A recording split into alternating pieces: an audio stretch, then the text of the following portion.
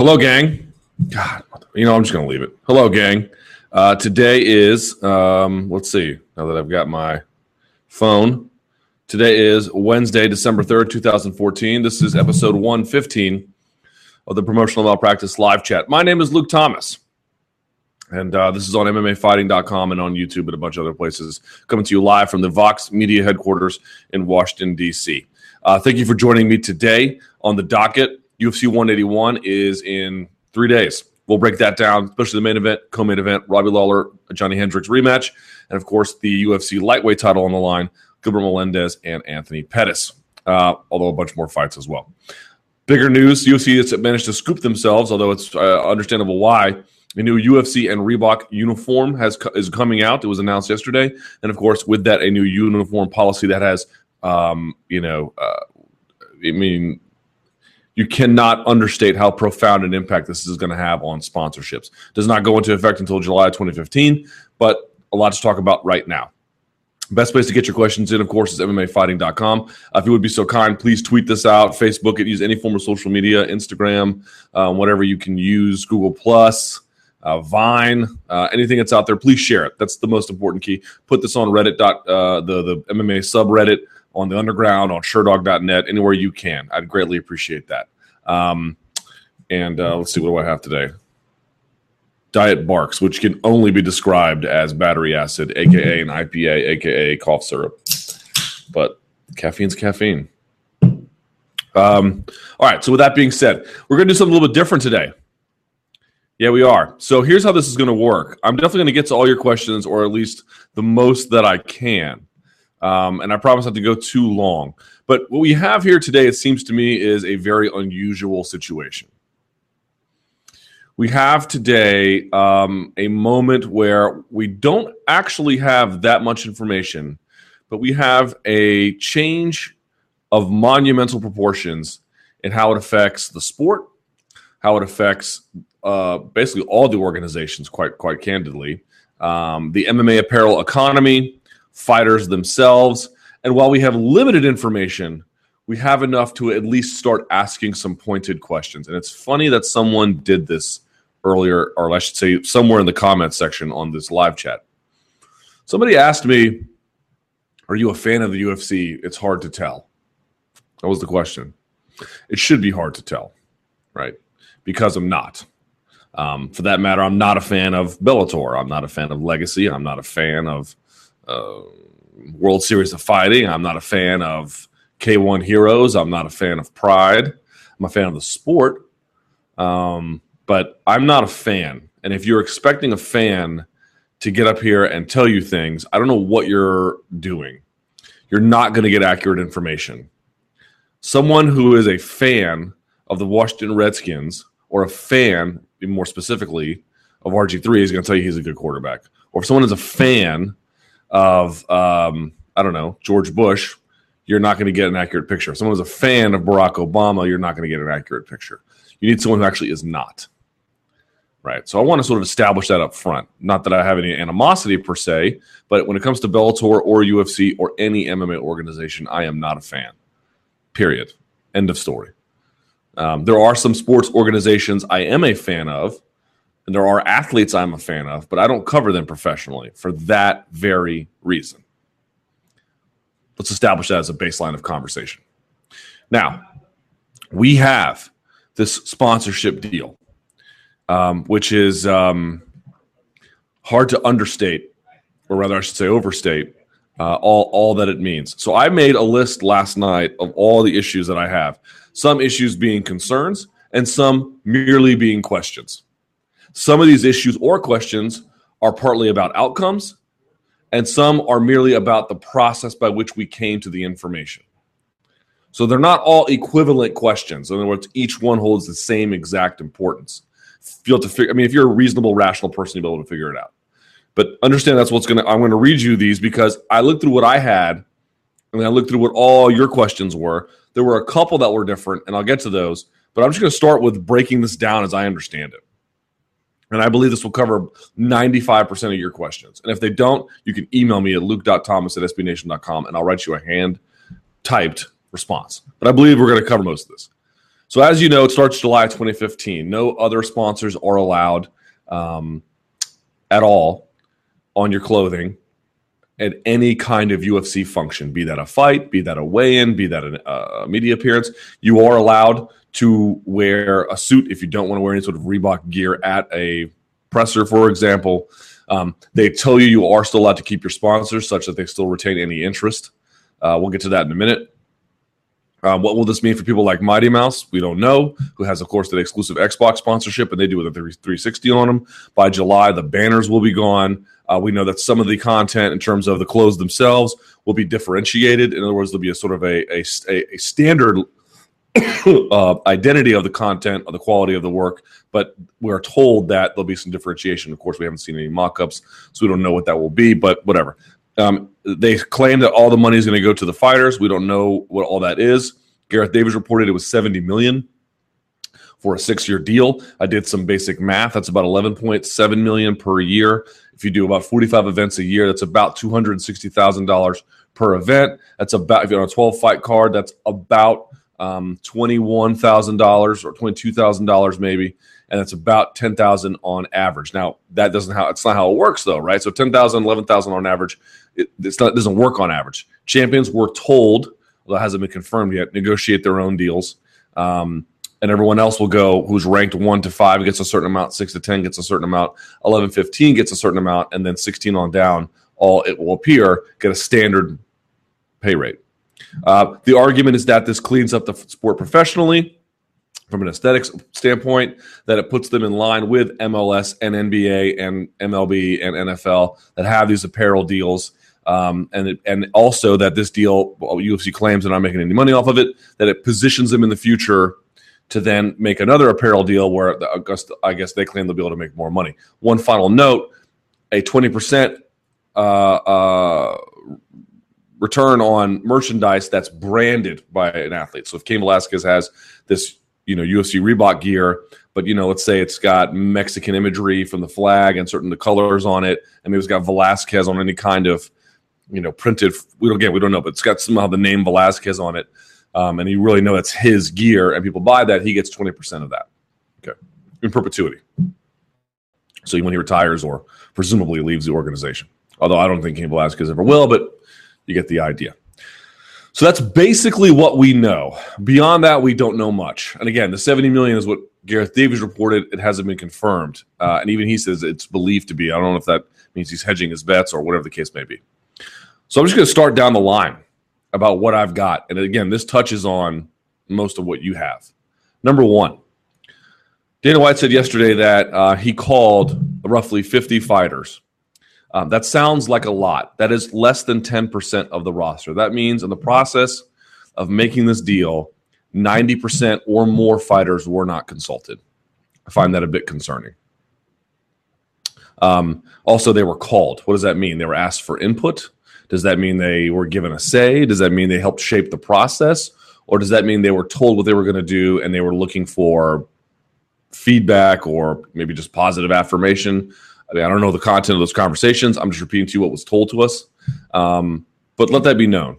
90% or more of the fighters heading into this were not consulted. Number two, again, number two is it was told to them, like there was no negotiation per se. Everyone sort of says, Reebok does the NHL deal. Well, the NHL, Alex Ovechkin is an employee of his team, which we'll get to the employee versus independent contractor in a minute. And that deal, by the way, comes up in 2016 and is already worth $200 million a year. And they have all kinds of different ways they distribute that money. But he's a member of the the NHLPA. That deal was collectively negotiated on the entire NHL's roster of players' behalf. That entire process didn't happen here. So it's true that when UFC brass say this is no different in terms of a league having a sponsorship deal that prohibits other forms of sponsors. You don't see Colin Kaepernick putting a Verizon logo on his thing. He can't do that. And that's because of certain ways that the NFL and the NFLPA have negotiated. But the NFLPA has negotiated a lot in favor already to make that jersey deal that he has when people buy a Kaepernick jersey, or the deal generally, the Nike deal itself, the $1.1 billion Nike deal for, I think, 5 years. They make money off that on terms that a collective bargaining negotiated. That entire process was not here. None of that was here. Part 3, tied to the rankings. It's hard to overstate how problematic this is. Okay.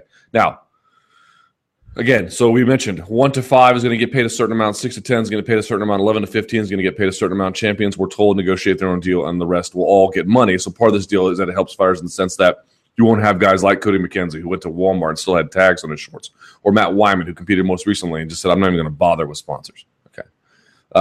It helps those guys out, I would argue, pretty clearly. They don't have to do anything, and they get money every time they step in there. Right.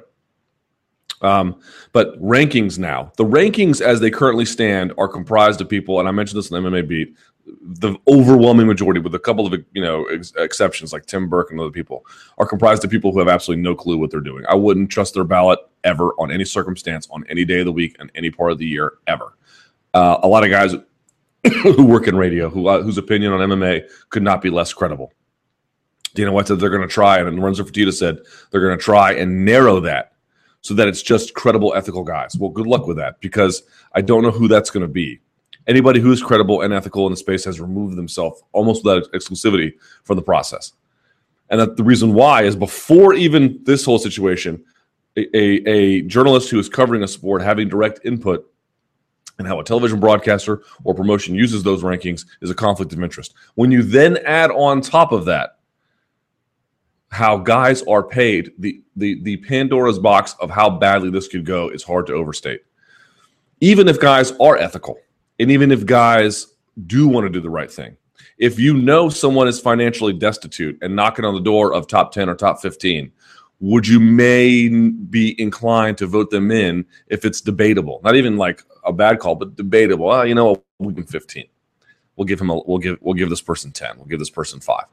That's just sort of one example among many. Other people said managers might try and influence journalists. That could be the case as well. I don't know. There are ways around this. You could have sort of an anonymous thing going on, but that makes the transparency of the rankings harder to follow.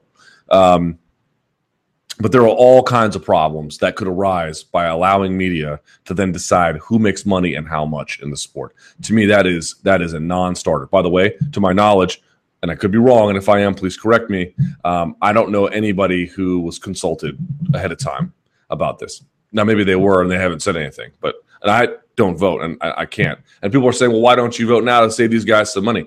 The system is not an ethical one, I believe, right? I don't think it's a cesspool of, everything that could go wrong. But what I am saying is you have guys who vote on the system who have no idea what they're doing. I don't think anyone would argue with that. And you have this process now where it's a major conflict of interest. You don't fix a system by endorsing it.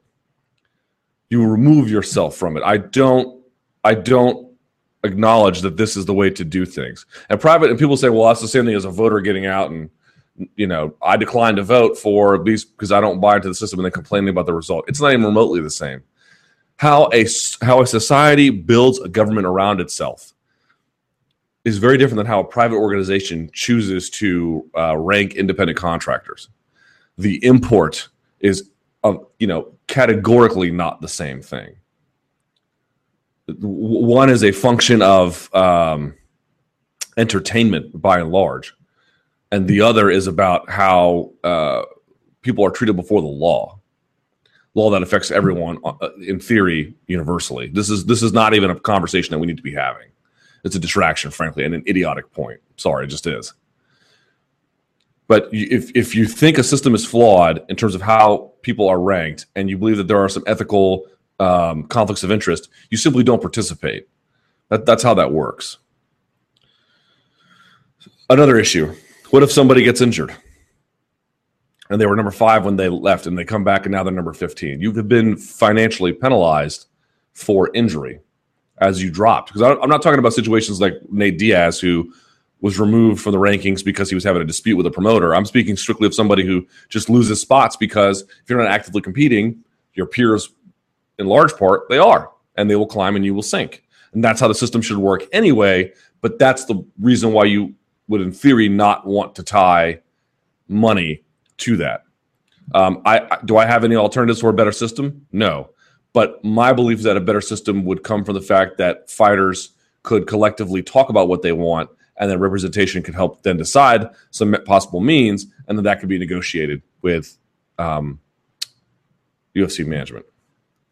That to me would seem like a more equitable solution. Because what's funny is if there was some kind of UFC PA or UFC FA, UFC Fighters Association, and they came out with a deal with these exact same terms, and you didn't like the terms, or maybe you did, but let's say you didn't, who would you blame? You would blame the UFC PA or UFC FA, whatever you want to call it. You would say, listen, guys, it was your job to negotiate on their behalf. You did a very poor job. UFC would be off the hook because these guys would go to the negotiating table and they would say, hey, one side wanted this, one side wanted that. They came to this. They agreed to it. You can't blame them for agreeing to a deal that the exact same other people across the table agreed to.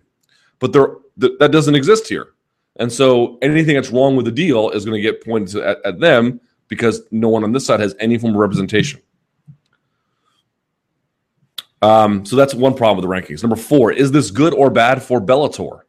I don't know the answer to that. We'll have to wait and see. On one hand, I could certainly see an argument that, hey, now that there are no opportunities or extraordinarily limited opportunities for fighters in terms of gaining sponsorships relative to any kind of UFC occupation or exposure, maybe this will help Bellator, who doesn't have a sponsor tax or is on Spike TV once a month, and that there's probably some truth to that. But the problem is Bellator has a limited roster of fighters. They only have 16 events a year. They can't carry any weight relative to what the UFC can do. They can't bring on a bunch of guys and sign them. They don't have enough exposure month over month, I don't think, to really give a bunch of people, a bunch of companies, the same kind of exposure they were getting through UFC pay-per-view or whatever the case may be.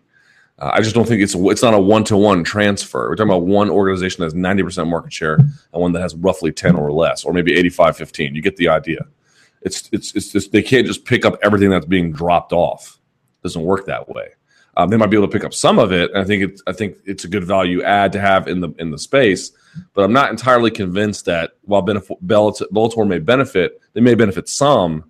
I think it'll be limited. And the other question is, they can't, if this in fact does deeply damage the MMA apparel business, Bellator on its own can't fix that. They can't just take on a bunch of UFC fighters who want to leave, and even if they could, they don't have enough exposure month over month to give guys the pop that they need. I just don't see it. But that one I don't know the answer to. I'll admit that we'll have to sort of see what happens there. 5, does this in fact kill the MMA company economy? MMA apparel company economy. I don't know the answer to that either. We're going to have to wait and see. But if I was in that space, I would be very worried. Wouldn't you be? Yeah? If you were Dethrone or Dynamic Fastener or something. Well, that's not apparel. But if you were Dethrone or if you were Hayabusa. I mean, Hayabusa has really evolved. They make things for kickboxing. They make gis. In fact, they make a gi specifically for Buchecha. So they've diversified some of their portfolio of product offering, but at the same time, is that enough to go to jiu-jitsu to make up for what you lose in UFC exposure? I mean, UFC exposure in all combat sports, absent Pacquiao or Mayweather or something like that, is the greatest you can get, right? I mean, we should all sort of agree to that.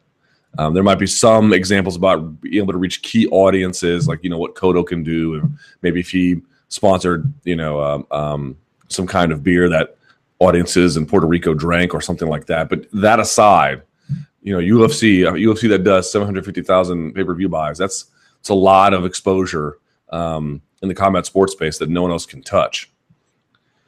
And so when you lose that, what happens? So my point is this: if it does dramatically kill off a bunch of these brands, and some of these brands I wouldn't mind losing, like some of these brands they're just so ghetto and so forth. Losing them isn't necessarily the worst thing in the world, but those like Boner beer, that's a real beer that sponsors things on Access TV. I don't think it's a huge deal necessarily, but are they able to last? I don't know if the entire industry has the sort of rug taken out from under them. And we'll get to the point about, this is the UFC that's providing these platforms to make money in just a minute, because it's true, right? We'll get to that in just a second. But understand, like, if you are one of these apparel companies, you just can't do a GNC meet and greet and expect to have the same kind of exposure as you would as putting a shirt on, let's say, Cain Velasquez in a heavyweight title fight. It's just not the same. Either a walkout shirt or what he puts on when the decision is being read. It's just it's an exposure that is extraordinarily difficult to find. And again, I'd be okay with them taking that away if the terms by which it was taken away were collectively negotiated, which they were not. And so what does this do to the MMA apparel company economy? I will have to wait and see, but I have really sort of very strong concerns that it will be deeply, if not irredeemably, damaged. And some of these lesser brands that we all sort of laugh at and think very little of, they can, on occasion, for certain fighters, be extraordinarily beneficial. It's just the truth. Some of these guys have really good ties to them, that they may not have wider distribution throughout UFC rosters, but they have a couple of guys that really take care of.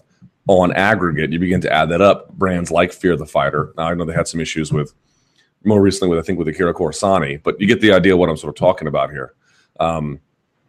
It's not that we're not pulling out a Sony. We're not pulling out a Fly Emirates. We're pulling out something very small, but even that small one can have a targeted effect, and writ large, small one, it can take care of a wide swath of guys who now lose that.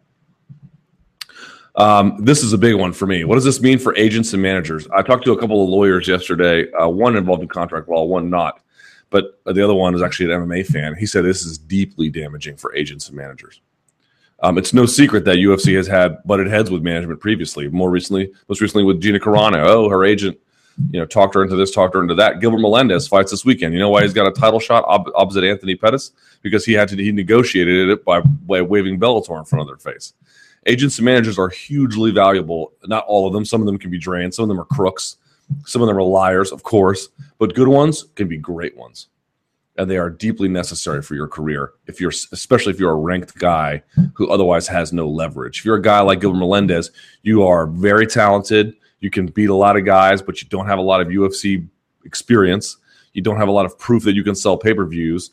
But if you want to get ahead, going to Bellator and having the wave the match this clause in front of them, and then negotiating those terms, you need a manager to navigate you through that process. That's what they do.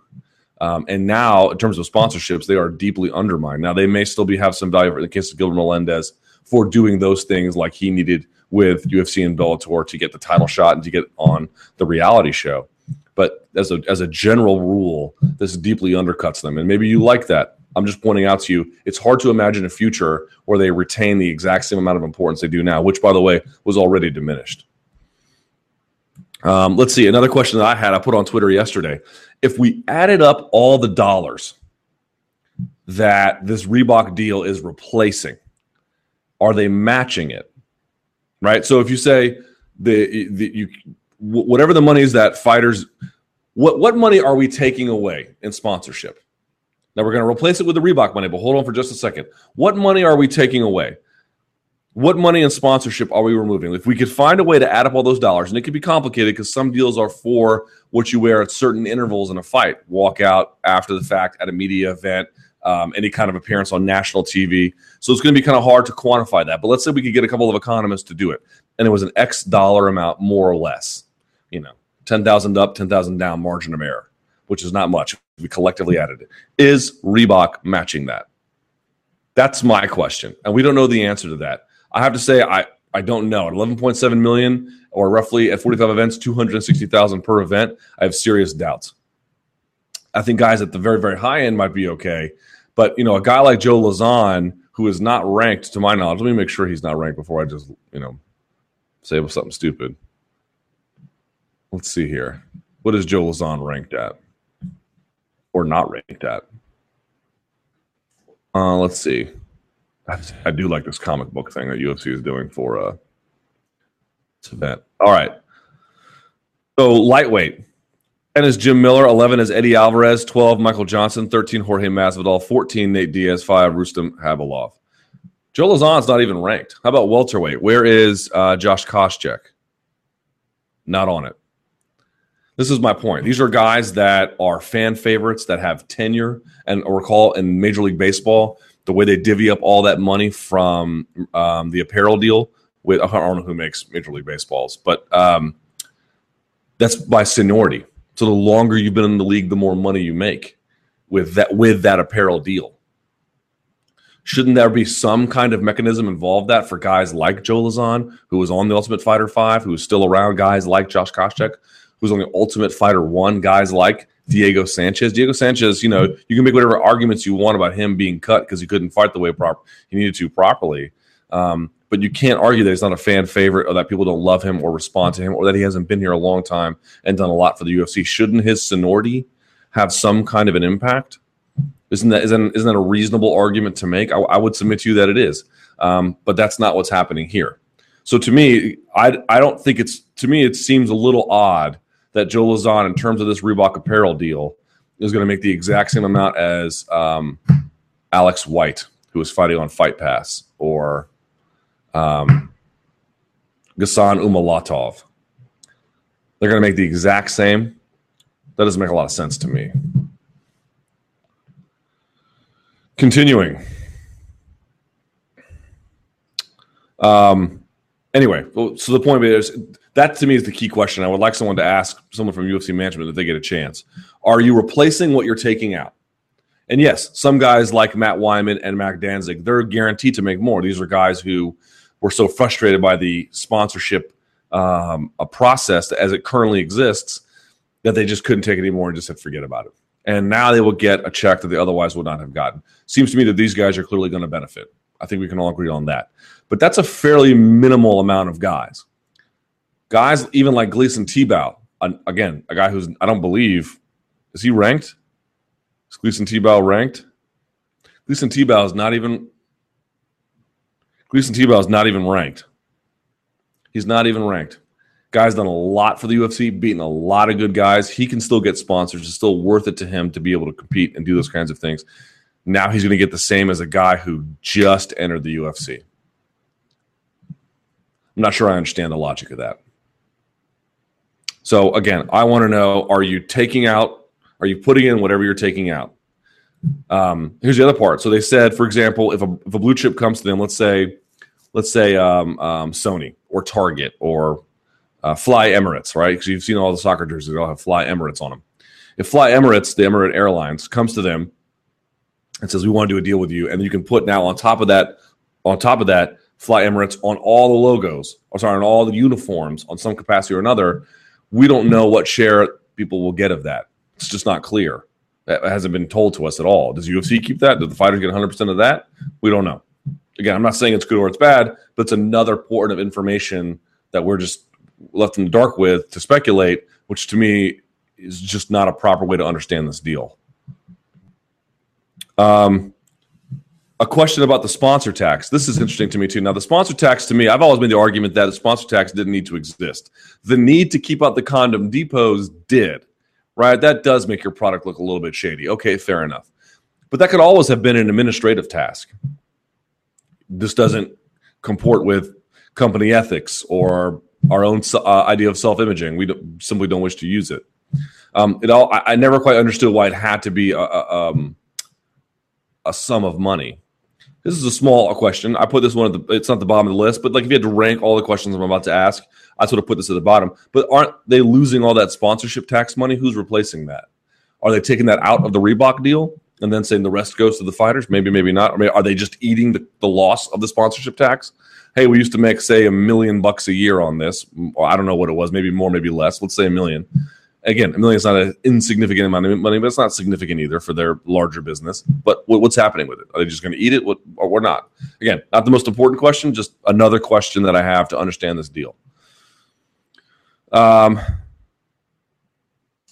the other thing that we need to sort of do here is connect the dots. Why is it a big deal about how guys get fight night bonuses? Why is it a big deal that we're talking so heavily about sponsors? There's two main reasons. Like, why is this such a controversy? when these other sort of organizations, I should say 3 main reasons, these other organizations in sports, which UFC is trying to build itself up after, in many ways smartly, why is it such an issue? Number one, it's an issue because it was not collectively negotiated. Now, it's partly, if not entirely, the responsibility of the fighters to self-organize. If they don't self-organize, who's the UFC supposed to talk to? If you're a fighter and you're watching this, don't look to me to save you, because I'm not gonna, nor can I. Nor is it my job to save you. I'm here to spotlight issues that I see as relevant for public information. But if you want to get out there and you think this is unfair and you don't self-organize, I don't know what to tell you. That aside, one, there's no collective action on this. 2, the money that these guys make in other leagues is so astronomically high that it is rare when their sponsorship money matches it. Richard Sherman makes probably a fair amount from, say, Campbell's Soup or something like that. But he makes a lot more on his contract. Even global superstars like Ronaldo. Ronaldo makes a ton of money. But I think it's half of what he makes in contracted money. The contracted money in other leagues is astronomically higher. Moreover, if you play in the NFL, you're playing in front of 15 to 30 million people a week. The exposure is so huge, you can get off the field and go do an ad for Campbell's and everyone will recognize you. That's a little harder to do when you're pulling 700 and 850,000 on Fox Sports 1 4 times a year. It's just difficult to do. And I think third, though, is the real key here. Sponsorship money is absolutely critical to a fighter's life. Their ability to keep the lights on and pay for world-class training. The reason why we're having such a strong reaction to it, either positively or negatively or whatever the case, just wanting to talk about it even from an even-keeled stance, is because sponsorships and MMA hold unbelievable importance that another sport cannot match. That is the key insight here. These guys were able, on some level, some of them not. The current system is hardly perfect, but there were certain guys who were able to really supplement things that they needed with sponsors. It saved them. It matched what they made or more. At the lower end, it's routinely more what you make in sponsors than what you make to fight, especially if you lost a fight and you're sort of a newcomer. Let's say you're 2-3 or 2-1 or something like that in your first 3 fights. The meaning of sponsorships in MMA, it has no analog in other sports that the UFC models itself after, because the way in which pay is distributed in terms of guaranteed and non-guaranteed is different. And the overall, it was like, what helps you if you make $20,000 a fight? Having sponsorship money offset low fighter pay. That's also what bonuses do. They help offset low fighter pay. Not for everybody. Again, it's an unequal system. I understand that. But that's partly what it did. If you made $20,000 a fight, that's not enough to train at a world-class level. It's not pay all your bills and have a family. It's just that the money, this $20,000 is not enough. Even if you fight 3 times a year, money goes to your gym, money goes to your manager, money goes to tax. If you fought in Brazil, especially. So what's left over, if you got a bonus for $50,000 or you got, a $50,000 a fight and sponsorships, okay, now you're cooking with gas. Now you can sort of manage to do the things you need to then graduate to the higher levels and prove yourself on up. But it's because it helped offset low contractual fighter pay. Now, does George St. Pierre have to worry about this so much? Probably not. Does John Jones have to worry about this so much? Probably not. But there's another key component to it. Are they really going to be able to maximize what they're worth? They say that the champions are going to be able to negotiate. What about Conor McGregor? He's not a champion, but he's worth a lot. Is he going to be able to? Now, maybe. I don't know. But my point being is there are certain guys who either because they've been around so long or they're still new, bear a lot of excitement for and care a lot of excitement for MMA fans. And there's no way to really account for that, as I've been told or we've been told, according to the current mechanics of the deal. If you're Joe Lazan, you're making the same in this as Ghassan Umalatov. I have a hard time understanding the logic of that. I really do. Anyway, long story short about this one is sponsorship money helped connect the dots in a fighter's life in many, many, many, many cases. In many cases. And if Reebok's not replacing what they're taking away, and maybe they are, but on my calculations, I'm not sure I see the math. I'll wait to see someone else help correct me if I'm wrong. That's my concern. Someone pointed out, if we're going to do it based on rankings, Frank Mir is set to make the same as Raquel Pennington. and someone's saying, oh, I had a bunch of people who, of course, who can't think for themselves, right? Oh, Frank Mir is washed up. Frank Mir is at the tail end of his career. I don't think anyone would deny that. Frank Mir still holds value. Joe Lauzon's at the tail end of his career. Josh Koscheck's at the tail end of his career. You going to call them washed up? Frank Mir can be annoying sometimes, I grant, but he's not washed up in the sense of being valuable to fans as a mode of attracting you to a product. There's value there. There's value there. Is that value mechanism built into the compensation system? I don't know that it is. Raquel Pennington, God bless her. I'm sure she's a wonderful person. She's a good fighter, but she's competing in a division that is not nearly as strenuous, even as MMA heavyweight. And that's another point. What if you're a lightweight and you're in the top 20? You're a damn good fighter. If you're a top 20 flyweight, you're not nearly as good. You're not even close. You're not even close if you're top 15. This is one division is incredibly stacked and one is not. And yet we're going to rate those equally? I'm not sure I understand that. Another point that I haven't seen anyone really talk about, 20% for an athlete-branded merchandise. Again, this was not negotiated to them. This was just told to them. Let me ask you something. First of all, remember that when you sign to UFC, they take your likeness rights in perpetuity. You can't leave UFC like Rampage Jackson, go to Bellator, and then use your likeness to sell any merchandise there. It doesn't work, okay? Because UFC owns it for life, even when you're retired or gone. And you say you get 20% merchandise in sales. If someone has your rights to life and you're getting 20 cents on the dollar, do you think that's fair? Maybe you do. If it was me, I would ask for 50-50, if not more. You have ownership to my rights, which are not transferable for perpetuity. And you're only going to give me 20 cents on the dollar. Moreover, who is going to buy this merchandise? I do suspect it'll be bought in UFC gyms or it'll be sold. I'm guessing. I don't know. There'll be other retail outlets. But my point being is who's going to buy a Joe Lauzon jersey? Maybe some, maybe not a whole lot. John Jones might sell a whole lot. Ronda Rousey might sell a whole lot. Cain Velasquez might sell a whole lot. Is Tim Kennedy going to sell a lot? Even someone like Luke Rockhold, is he going to sell a lot? So the 20% seems to me, it sounds nice because they pitched it on top of all the other guaranteed money you're going to make, but we don't know what the guaranteed money is going to be. There's issues about how it's been arranged. And 20% after you've taken lifetime rights, again, if it had been collectively negotiated, do you think that a union would have allowed for that? I have a hard time believing that 20% would have been like, okay, no problem. They would have negotiated that up. Now, maybe only 35, maybe 40, maybe not 50. The point being is 20 is just what they were told. Well, what about what they could have negotiated? Wouldn't that have been higher? Independent contractors versus employees. This is a bigger debate that folks don't understand. If you are a member of the Washington Redskins, you are an employee of that team. And the NFLPA represents you, even when you are a horrible person, seemingly, like Adrian Peterson or Ray Rice, who, by the way, had 3.1 yards per carry last season. He's not going to be in a roster this year.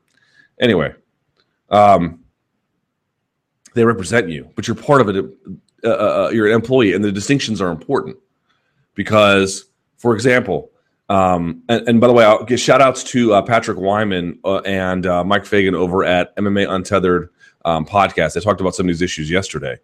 The differences are pretty are it's not hard and fast, but it's not known that independent contractors had to wear uniforms. It's not a really common thing that independent contractors are given health insurance, which is a good thing. But my point is the following, and I'm not telling anyone to do this. Again, fighters need to do whatever they feel is best. If you like this deal, then just take it. If you don't, then do something about it. Up to you to do or not do anything. But no one has ever challenged this in a court of law to say, are we employees? Are we independent contractors? Because if my plumber comes over, I don't get to tell him to wear a uniform. He doesn't have to perform the duties in the way in which I tell him. By contrast, if I open up a HVAC company and I hire you, well, now you have to wear a uniform. And now, by the way, though, I have to comply with any kind of retirement benefits by setting up a 401k. If I have women, I have to set up maternity leave. All kinds of other tax issues I have to pay. I have to pay your, any number of different things that make it more costly and frankly less efficient to be an employee versus an independent contractor. But we have kind of these trimmings of independent contractors with a lot of more trimmings of being employees, you having some kind of healthcare coverage, which again is a good thing. I'm not bashing it. It's a great thing. All I'm asking is when you're asking guys to wear uniforms, not asking, you're demanding that they wear uniforms, and you're giving them health coverage. Are they really independent contractors or are they employees? The list of what differentiates them is much more complicated. I believe the IRS defines it in 20 different things, and it's sort of like a grab bag where it's not you have to meet all 20, but you have to meet a certain amount of criteria and then sort of decide. But I just mean no one's ever challenged it in a court of law, and I don't know that anyone ever will, but I wonder what would happen if they did, because we're sort of trending in territory where these guys are told they're independent contractors, which makes things much more efficient for the corporate parent. But are they really? Are they really? Or are they employees just being told they're independent contractors?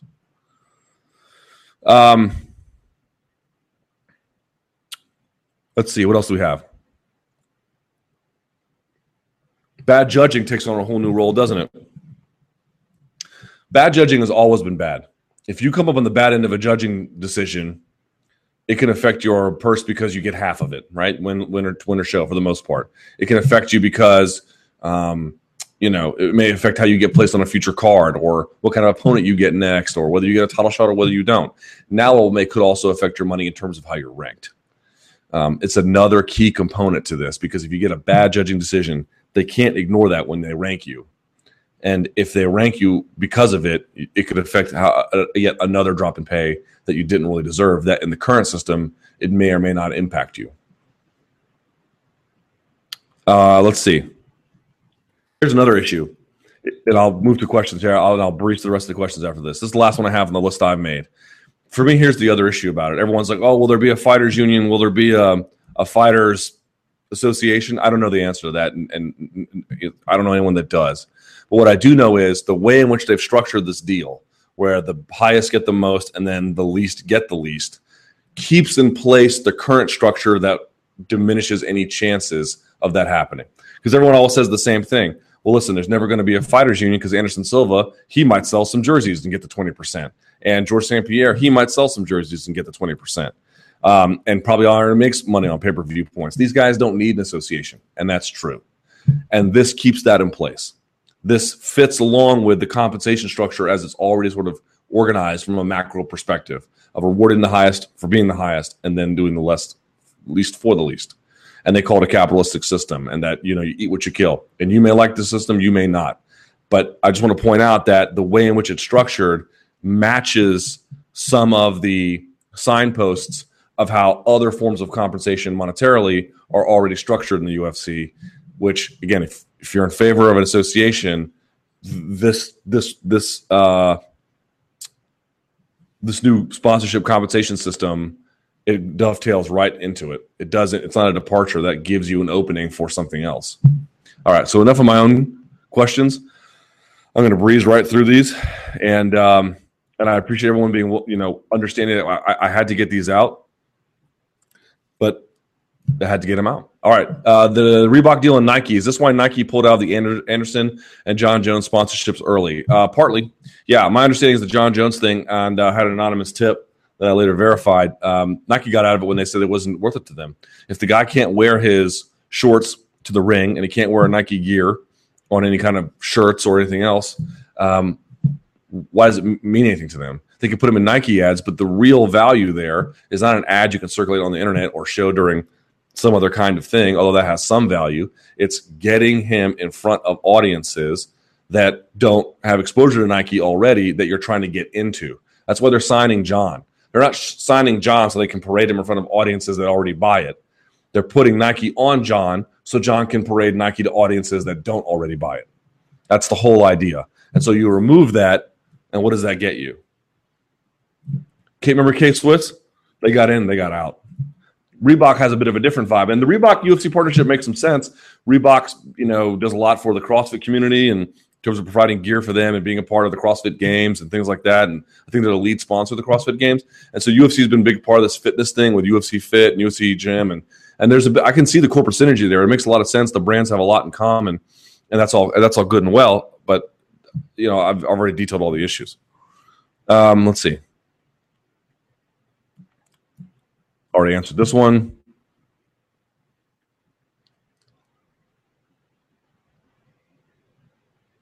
Is UFC giving 100% most of the profits to the fighters? What are they gaining?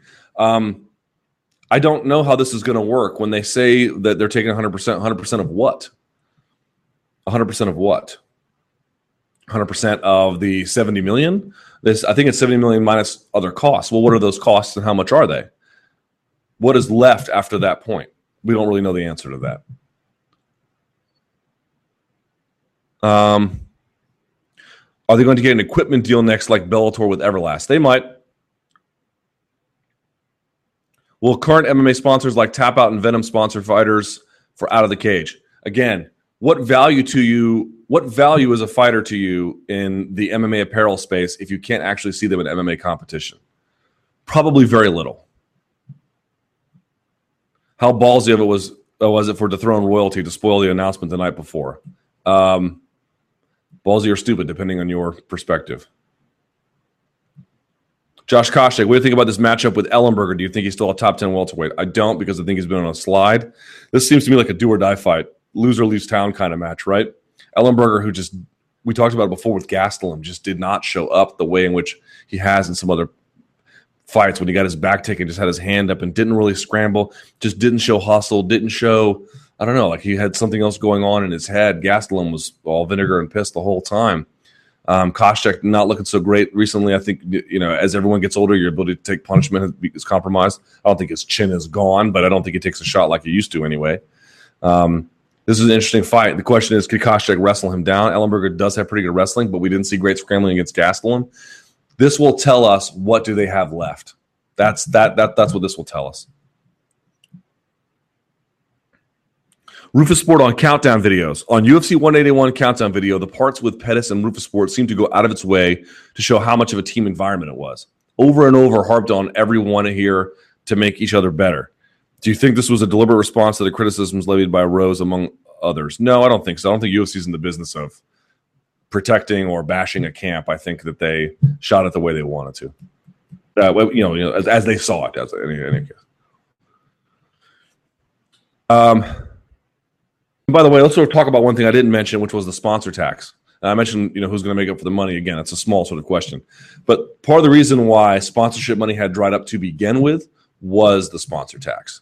And again, my whole point was I understand why you want to keep certain businesses out, but that can be done administratively. It doesn't have to be done by an annual amount of money that you charge from $50,000, although some, like Dynamic Fastener did not. But you get the idea, right?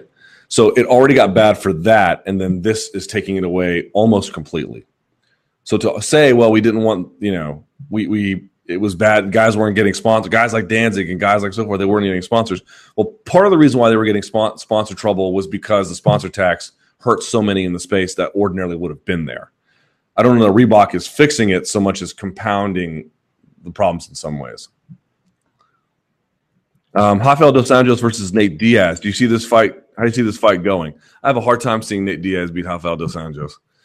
Even if he's getting outstruck, which could be well the case, certainly at range, just his clinch takedowns and his ability to win on top and out-scramble. Nate Diaz has great jiu-jitsu, but Dos Anjos is a tick above. And he just hustles in fights in ways that I just don't see other guys doing. So I like Dos Anjos a lot in that one. Gary Cook said 20 to 30 more events a year. How scared were you? Not scared. I'm curious to see their vision play out at this point. Team takedown contracts. I've talked about this.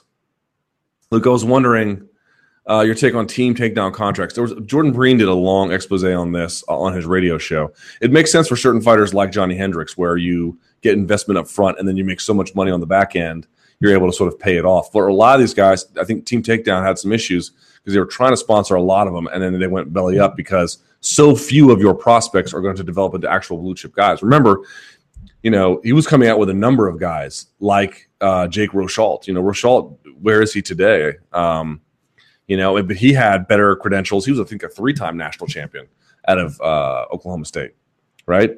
And so these guys were coming out, and there was a lot of hype that they could rise right to the top and get money right away. It just doesn't work that way.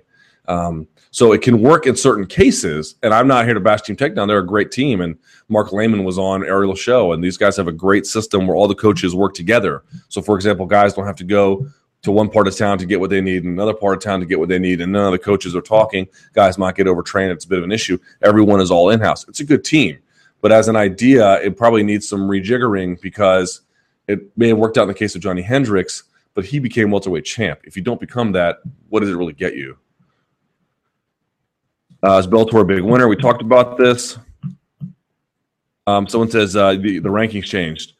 They're looking for a smaller, more educated group in the sport of MMA to vote on the rankings. Would you be interested in being part of that? No. Luke, why does MMAfighting.com censor swear words on article headings but not in audio-video content? I don't know. Good question. Pettis is striking. Do we see any flashy Showtime moves in the cage Saturday night? Does Pettis finish Melendez if it's contested solely on the feet? You'll recall he didn't – there's a reason why Pettis didn't do that Showtime kick on Ben Henderson until the fifth and final round. And the reason is because you have to get a guy tired and thinking defensively and not expecting any kind of quick change. And there just has to be a certain rhythm a guy gets into before you can try something like that. And also, if it goes poorly – you're not giving away the entire fight or entire round or something like that. Also, you can do that in the fifth round too, but there's just less time to worry about that after the fact. So you might if the fight goes late, but I wouldn't expect much beyond that. Like if you look at the way in which he beat Henderson the second time, what did he do? He went middle kicks to the body over and over and over again because he was able to sneak in just below Henderson's elbow. And that changed the look on Henderson's face. And then he was able to go for the kill from that point after he got taken down. So look for things that are efficient but lethal. Yoel Romero. I'm a big Yoel Romero fan. I was thinking that he has a style that would give all the mighty Jacare some problems. Do you see a potential upset here? I think I talked about this last week. My major argument was that Jacare's wrestling is not bad, particularly for MMA, and he's got much better jiu-jitsu than Romero, you'll see he'll go for takedowns and he'll land in advantageous positions, but then he likes to usually back out a lot. He likes to just score points with a takedown, hold it long enough for it to count, and then disengage. That might work against Jacare, but I have my doubts. Luke, what did you think about the link between Reebok? What did you think about the link Reebok tried to draw between training and fighting? Is there more of a link between MMA and training fitness than there is between other sports and training and fitness? Yeah, I think most people would agree that they may not watch boxing, but they know, you jump rope for, 3 rounds of 3 minutes, you're going to be really tired at the end, even if you're in pretty good shape. And that boxing training has always been, even you see these Taibo. What is Taibo? It's like boxer size, like people always have recognized combat sports as these kinds of really grueling things that put you in shape, even if you're not even learning the actual skill side of things. Again, I've got some issues with how the fighters are getting paid on this one, but I understand why Reebok and UFC are doing this deal. I just wish the fighters had collectively negotiated at some capacity. And again, talked about whose fault is that? Probably the fighters. But in terms of what UFC wants and how it identifies itself and what it sees as its value add in the health industry space and what they need from an apparel brand and what Reebok needs from them makes quite a bit of sense that the two got together, quite actually. I completely understand that. Watching fights in person. I know this is a super weird question, but I was wondering if there are any major differences when it comes to watching fights on YouTube, for example, and watching them in person while sitting in front of the cage. Is there a noticeable difference? Yeah, of course. I've always said this before. Here's how you should watch a fight. Number one, cage side. I know it's asking a lot. I'm just saying. You don't have to go to UFC to watch cage side. You can go to Legacy if they come to your town or just your regional MMA show. Go to a good lower-level regional amateur MMA show if you can. If you live in Jersey, they got a lot of them out there. If you live in Colorado or Southern California, go to Tachi or whatever the case may be. Find a good regional one and sit as close as you can. Pay a little extra money. That's the best way to watch MMA because you can hear everything, feel everything. You can just sort of see the looks on guys' faces. That's the key way to do it. If you can't do that, then the second best thing is not to be further back on the floor, but then in the stands, just sort of eye level, maybe slightly above of the top of the cage. That's the best way to see it. Now, you may get blocked a little bit depending on what the cameraman is, but if you're too far back, you can't see a whole lot. If you're down on the floor but in the back, everyone stands up and you can't see jack. Those are your two best spots, cage side or cage eye level. Let's see.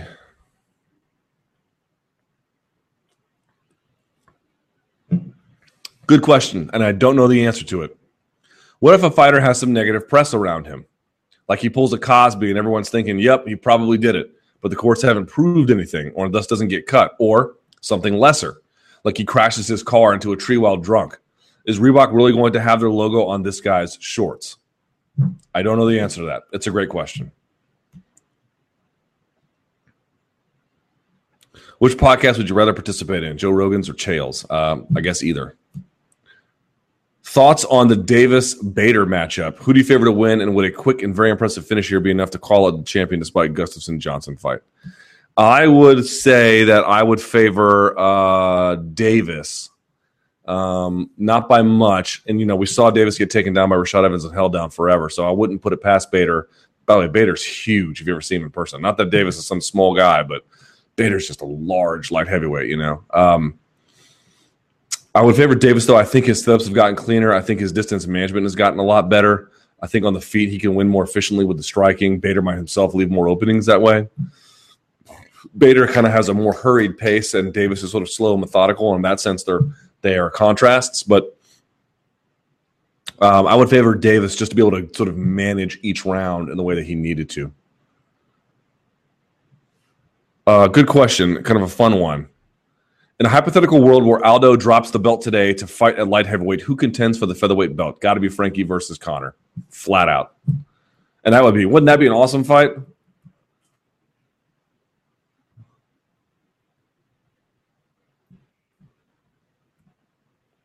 How do you feel about these potential matchups? Luke Rockhold versus Machida.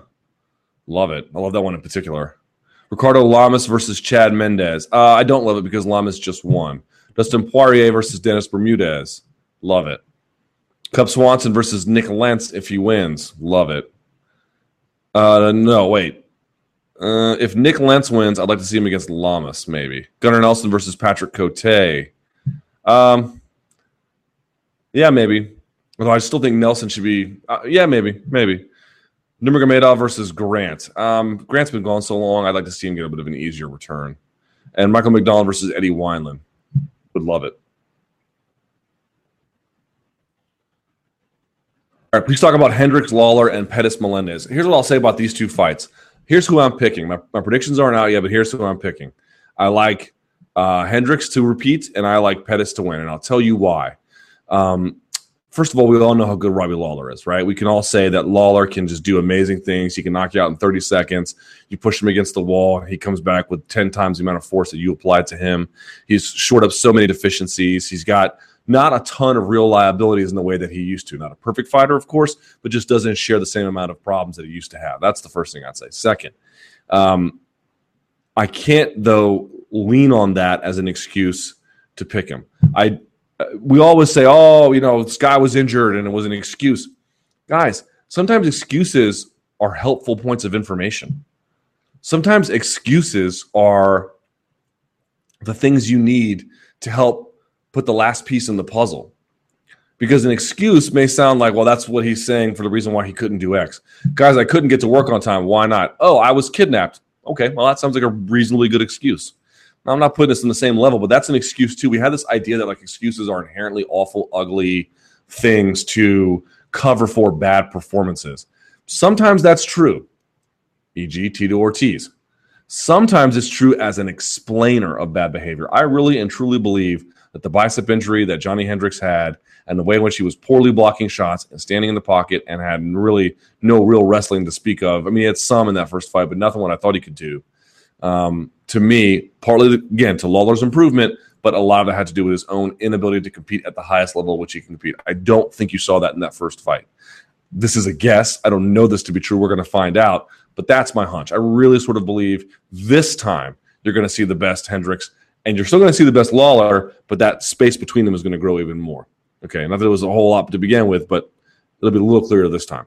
In the case of Pettis versus Melendez, I struggle a little bit on this one because I can see Melendez taking him down and holding him down, and that worries me a little bit if you're leaning towards Pettis. But a couple things about Pettis that folks don't realize. One, he's got a bit of a Carlos Condit guard where it's really, really active and gets guys not a lot of points because they can't do much. He's disrupting base. He's going for arm bars like he did on Ben Henderson. He's got a guard where, if he can't stop your takedown because of the way in which he fights, he's going to make your guard give you a lot of problems, by just being active and constantly mobile. And if you pass, it's fine. He can shrimp back to guard or create a scramble of himself. He's just become much better of a scrambler, much better of a defensive wrestler too. But that guard, man, it's just really, really kind of active, and I really respect that. I think the second thing that folks don't realize about Anthony Pettis, and this is just how I see it, he's a lot more of a thinker than folks give him credit for. When people talk about Pettis, they talk about him like fighting in a super flashy way, which he does, but they talk about it like it's some sort of natural thing where he's not even thinking. It's just, the scene from The Matrix where Neo is fighting Agent Smith in the first one and not even looking and just blocking everything. It's not really like that. Like, he really, and I think you've seen it if you watch the season of The Ultimate Fighter, he's very cerebral, very forward-thinking, very interested in how the details produce an outcome, and accepting them and adopting them and understanding them. Really sort of digs deep into it. And that makes him, I think, a very underrated fighter in terms of fighter IQ. Had a very poor fight IQ and, just lacked skills in the Clay Guida fight. I think that's long behind us at this point. So I definitely like Pettis to win, and I like him for those reasons. True or false? Gustafsson will convincingly beat Johnson. True. Conor McGregor at 155 would be at the same spot he is now at 145. False. Takedown defense is more important than BJJ skills. False. In distant future, the UFC won't have any more pay-per-view events. In the distant future. That's probably true. What does distant mean? Worldwide MMA is already much bigger than football and baseball combined. No. Do folks understand this? The Washington Redskins themselves are worth $2 billion. Just that one team. Like, you can make an argument that the NFL is more popular here than combat sports. Combat sports are globally. Kat Zingano is going to upset Ronda Rousey by mauling her for the TKO. Only if it happens late. Purely talent and skill-based, Uriah Hall is one of the top 10 fighters on the planet. False. In MMA, hard work beats talent if talent doesn't work hard. That's a cliche, but it's true for everything in life. Rory McDonald moving to middleweight. Rory was recently a guest on the Joe Rogan Podcast Experience, talking about moving up to middleweight sometime in the future. What do you think he can achieve there? I don't even want to talk about that until we've seen whether he can grab a title at welterweight. Let's first stick to that and then move up. But right now, I would say unless he gets significantly bigger or older, he's going to have a hard time matching those guys in size. Rory McDonald is not nearly the same size as Luke Rockhold. True or false? Both champs retain their titles in convincing fashion this Saturday. True. The low-rent appearance of the fighters' current sponsors had nothing to do with the UFC's mandate that fighters wear uniforms. I think this is actually one of the benefits of the deal. I've got a lot of problems with it, but one of the benefits of it is that the guys are going to look better. I mean, it never bothered me so much, from a consumer standpoint that these guys had all these sponsorships on. But partly that was driven by the fact that I knew they needed it for money. But if you're just saying sort of aesthetically speaking, which is better looking, guys with a bunch of sponsors, it's all, Joe's Pizza on Fifth Avenue or, just Reebok and this sort of clean design thing. I think most people would agree that the Reebok thing looks better. I don't think this is the issue with it. Anderson Silva loses by KO or TKO in 2015. True. The UFC moving to uniforms is going to be fortuitous for Bellator with respect to procuring talent. Maybe. Chris Weidman is champion on this day next year. True. Frankie Edgar holds another UFC title before he retires. False, unless he drops the bantamweight. John Jones is underestimating the seriousness of the threat DC poses to him. He may lose to DC, but I don't think he's underestimating the threat that he poses.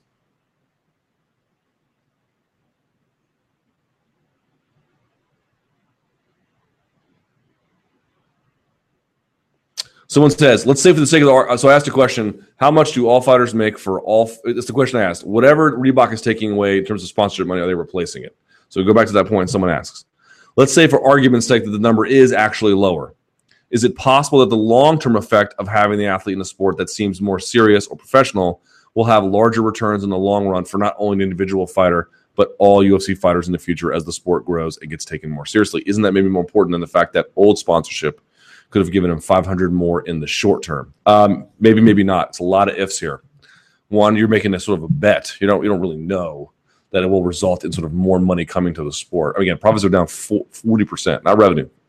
Profits down 40% this year. Part of that is just accumulated growth from trying to grow overseas. A lot of that is due to injury. We understand that. But we have some issues that we haven't ironed out yet that could still sort of affect the way in which the balance sheet looks year over year. Second, while I admit aesthetically it looks better, was that really what was inhibiting growth? Where that guys had a lot of sponsors on their shorts? Again, some of those sponsors being Nike, which has now abandoned the space almost completely, probably outside of Japan. Was that really the issue? I don't think that was the inhibitor to growth.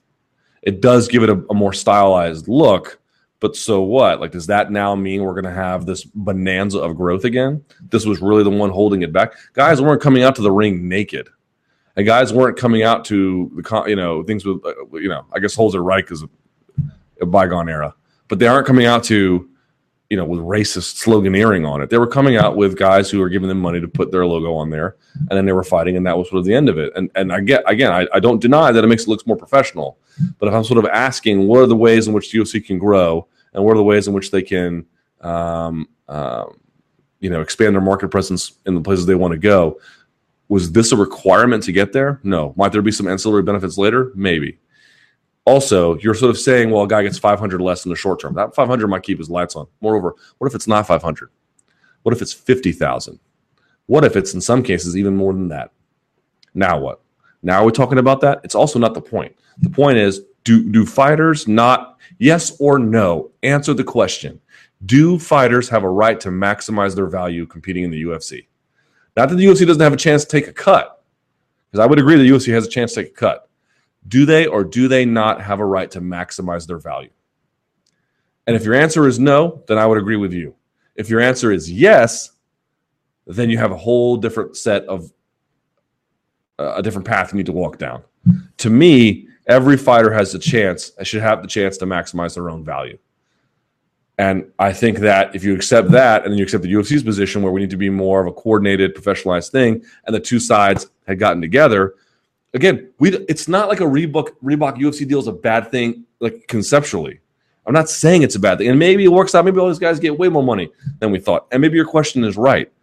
But my point being is because it had zero fighter input in terms of the negotiating table, zero, there are other concerns related to this that simply cannot be washed away because there might be other goods or values to attain here. Rather, to be attained here. Could this be a long-term investment? Sure. But doesn't this guy in the short run and long run of his career have a right to make as much money as, again, with some limits? Okay, you can't come out with racist gear or whatever nude or have this, sloganeering on your back. But by and large, do you not have a right to maximize your wealth? It seems to me a pretty easy question to answer. True or false? UFC will have its first European, Asian champion by 2015. False. How do you see Will Brooks and Michael Page developing in the future based on what you've seen until now? Will Brooks, I think, can go on to compete with the best. He's adding a lot of skills that will just enable him to beat a lot of different kinds of guys. Still very young, very athletic, and has a good head on his shoulders now. Page, I think the jury's still out very much.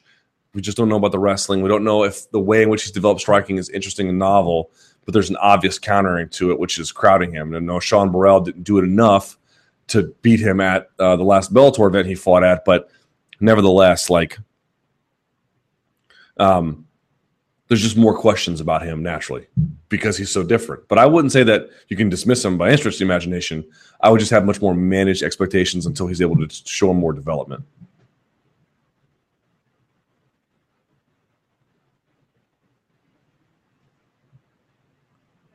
Where are my Fight Pass fights? Unless all Brazil fight cards are Fight Pass now, it seems I am lacking a Fight Pass card from December to February. What's going on? Is this going to be a regular thing? It doesn't seem to be fair to people paying for the subscription.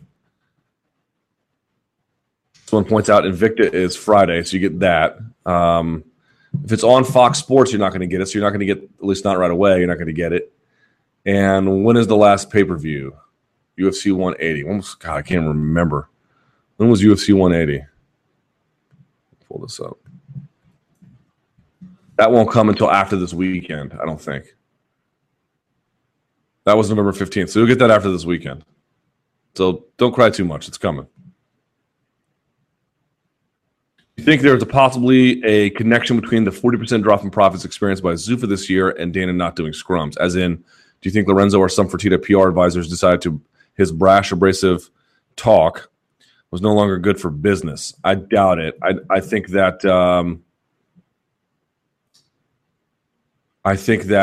whatever his criticisms are, and listen, I think Dana and the media have a difficult relationship at times, and I just think he sort of had it. I don't think it's much more complicated than that. Let's see. McGregor Seaver, true false. Everybody talks about when Conor wins, he's going to get a title shot or not. But what if Seaver pulls off the upset and beats him? And what happens for both Seaver and McGregor? McGregor will go back to the drawing board, but that would be a dramatically bad loss. Frankie would get the title shot almost assuredly. Seaver would just sort of move up, but I don't think it would do a whole lot in the end. Adlong Amagov returns to the UFC. Gotta hope. Brandon Thatch fights for the title by end of 2016. False. Anderson Silva retires if he gets KO'd by Nick Diaz. He might. Demetrius Johnson will fight at bantamweight in 2016. Yes, I'll say that's true. Pettis and Hendricks both retain titles at least 2 times. True. Yoel Romero never fights for a UFC title. I'll say true.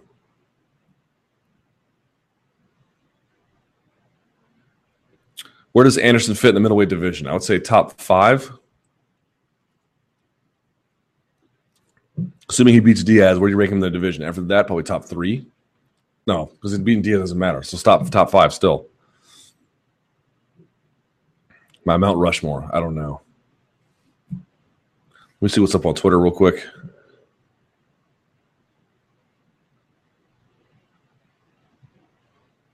Cyborg says she's looking to stay at 145 for her next fight, but who is left for her to fight against her? No one unless she goes to Bellator, I guess.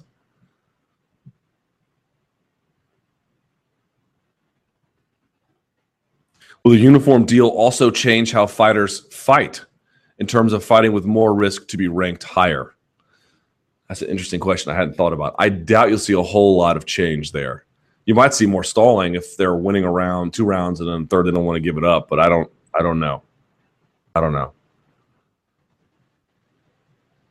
Does this mean Johnny Hendricks and Anthony Pettis will still receive sponsorship money from Reebok? If they have an existing deal with Reebok, I doubt it changes a whole lot.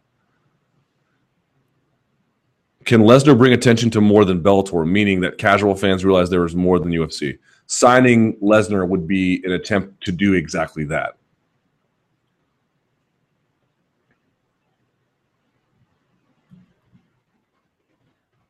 How will this affect Anderson Silva's Nike deal? It is effectively over.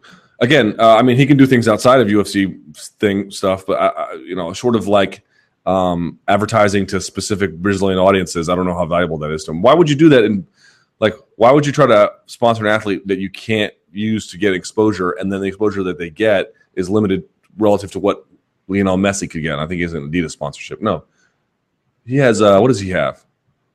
What does Lionel Messi have? Because the gear, I think it's Nike. Yeah, I think it's Nike. Maybe it's Adidas. I think it's Nike. But, he's got Turkish Airlines too. You can do that for other things. But when it comes to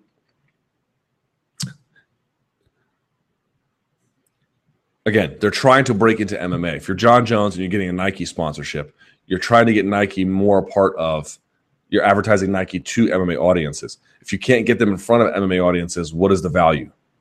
That's the question.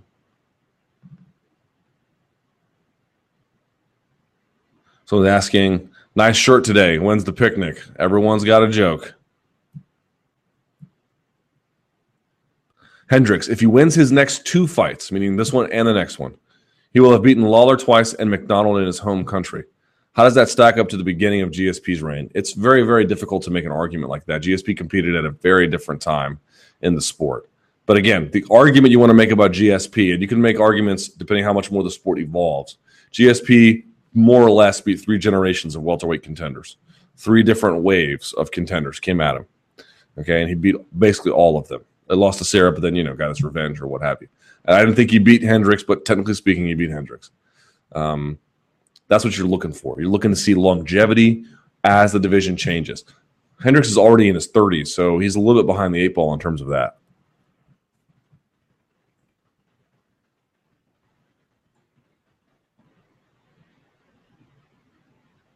Why not just come out and say how much the deal is, talking about the UFC Reebok deal like they did with Fox?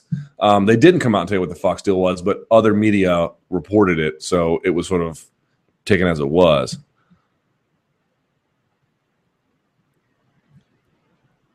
My face when I heard Lorenzo Frittata. Yeah, that was bad. That presser was weird, right? Was it me or was it poorly lit?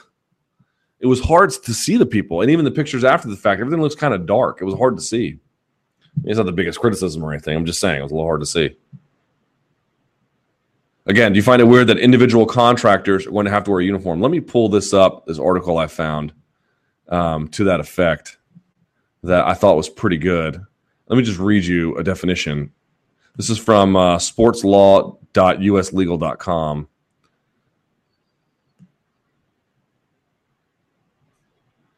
An independent contractor is a person or business who performs services for another person pursuant to an agreement and is not subject to the other person's control or the manner and means of performing the services. An independent contractor is distinguished from an employee who works regularly for an employer. The exact nature of the independent contractor's relationship with the hiring party is important, since the independent contractor pays their own Social Security income tax without payroll deduction, has no retirement or health plan rights, and often is not entitled to workers' compensation coverage. Right? I mean, there's more differences than that, but you get to understand what is an independent contractor versus an employee. Pick a winner. Romero versus Belfort. I want to see how Belfort looks against Weidman. I'll go Belfort for now. Benavidez versus Dodson. Edgar versus Faber. That's a tough one.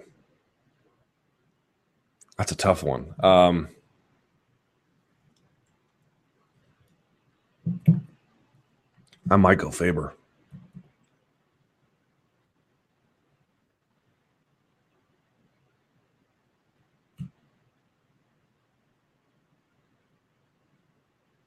Do you think like fighters like Mighty Mouse can keep his Xbox sponsorship for other mediums? Again, what value is Demetrius Johnson to Xbox if when Demetrius Johnson competes in front of audiences that Xbox is trying to reach, they can't use him in there? Like, for example, when Richard Sherman is on a beef jerky ad or a Campbell soup ad, it's because Richard Sherman being there is almost like a validating presence. It's or Clay Matthews or something like that. That if someone is so big that they're spreading their popularity and their light onto that product, which will make you want to buy that product more. If you're a fan of Richard Sherman and he's advertising Campbell's or beef jerky, although Stephen A. Smith is in those ads too, but you want to then go buy that. Demetrius Johnson no one knows who he is, but Demetrius Johnson is on UFC on Fox. And UFC on Fox is going to attract 2 million plus males, 18 to 34, males, 18 to 49. He can put Xbox on the radar of MMA fans in a particular way. You have now removed that. Well, you're going to what? You're going to put Demetrius Johnson in a Xbox ad? No one's going to know who he is. Remember when Phil Davis was in a Sprite ad? No one knew who Phil Davis was except already MMA fans. That doesn't work. Someone has to be so popular that they then validate the product, or popular in a particular area that can give that brand entry to. So I don't know what's going to happen with Demetrius Johnson and Xbox. I hope they find a way to take care of him or use him. That would be great. But the best use of him so far has been that Johnson introduces or puts the Xbox logoing and a face to it, a very nice face. Everyone loves Demetrius Johnson. If they don't necessarily want to, he's not the most popular fighter, but no one hates him. Seems like a good guy. But he gets bigger audiences on Fox than at least 2 million plus, right? That's enough. And he brings MMA fans to that. That's now gone. So what is his value? When I say now, I mean, July.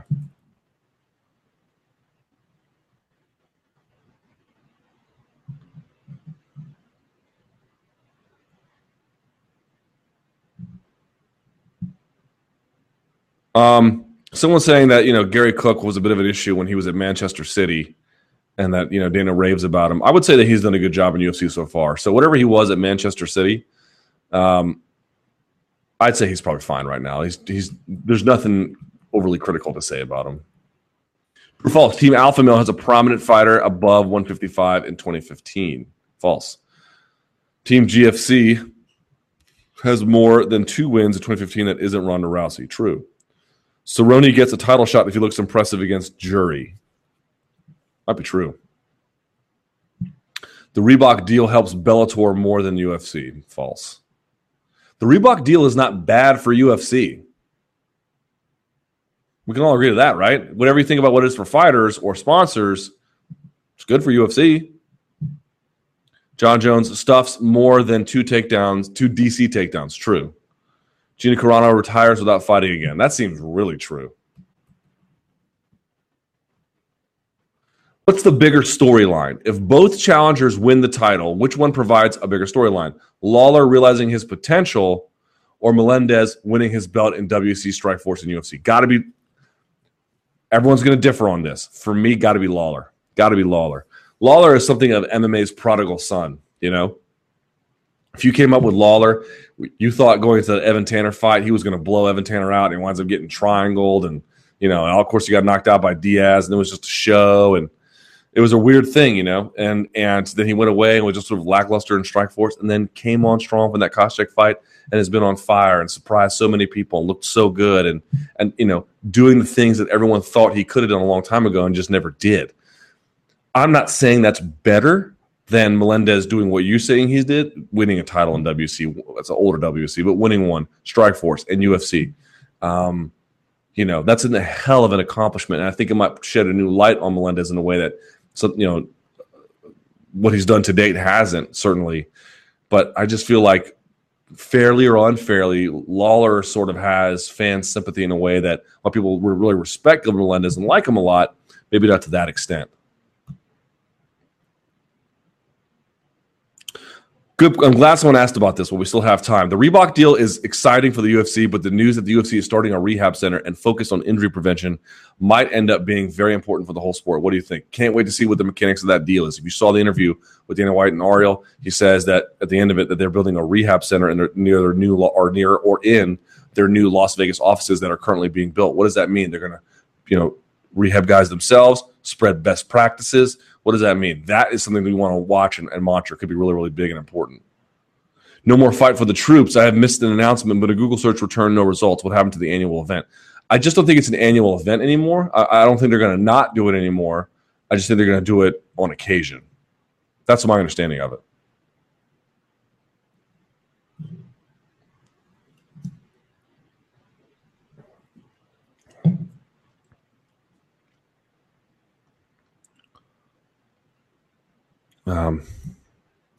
Trying to find something I can answer with the time limit.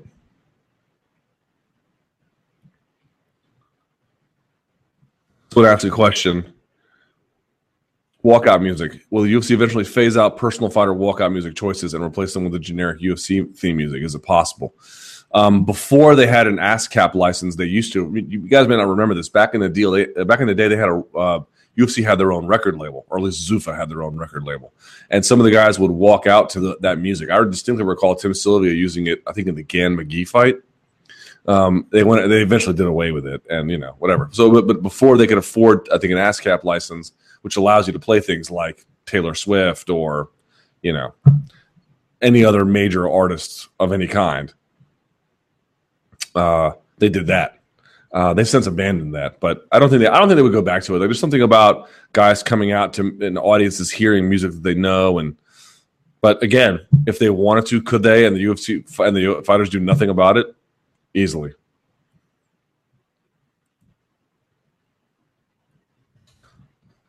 On Twitter, real quick.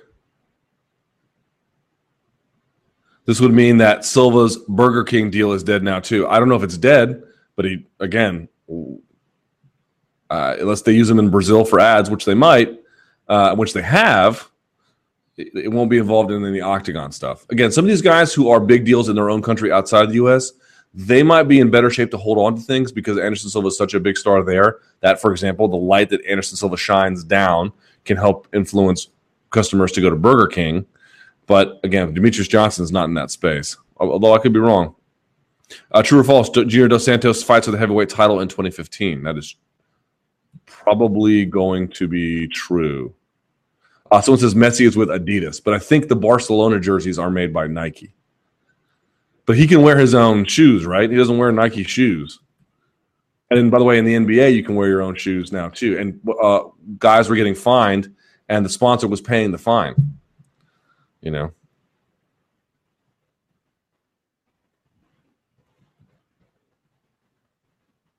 Let's see.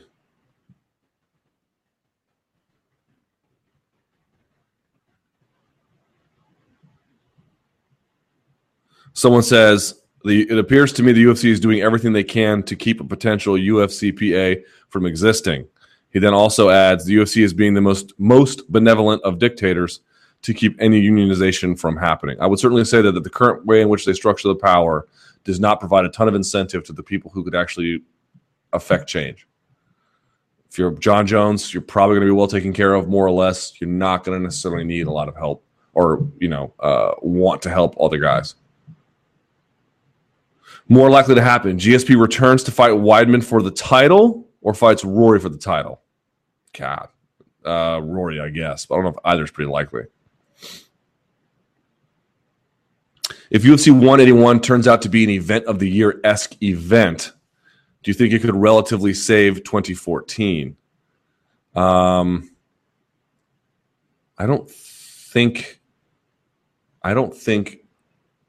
think it'd be a great ending to the year and a great start. It's 2014. A great, lead into January 2015. But 2014's had its problems independent of that. Can you be a fan and not be fanatically biased? No. It's not. I've had this discussion 1,000 times. Removing bias altogether is impossible. Everyone's like, well, you can be an objective, unbiased journalist. No, you can't. The country you lived in, the amount of money your parents have, the race in which you are, the school you went to, the life experiences you've had, these all influence the way in which you think. And you can try your best, and some do, and some can succeed better than others at removing how those shape how you view the world and how the world impacts you. It is impossible to remove bias. The best that can be hoped for is that it is minimized and checked in other ways. But to go out and say, I love this organization, I'm a fan of it, and then any organization, NFL, AARP, Target, and then say you're going to accurately report on it is nonsense. It is not possible. Not possible. Doesn't mean you can't get occasionally some good reporting on it, but you're always going to be limited. Always. Let's see here. One or two questions, then we get out of here because I know I'm running over time. McGeary versus John Jones. Could it, should it ever happen? Let's slow down. McGeary's got his hands full with Emmanuel Newton, who he may not beat. There's still a lot about McGeary's ground game we don't know.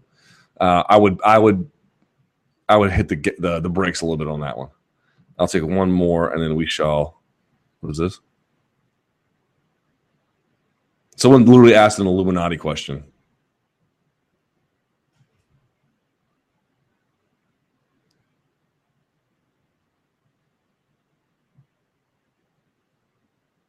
Nate Diaz refuses Barboza. He was supposed to fight Nate Diaz, but Nate didn't accept the fight. Barboza's manager, Alex Davis, told MMA Fighting. Who would have won and why?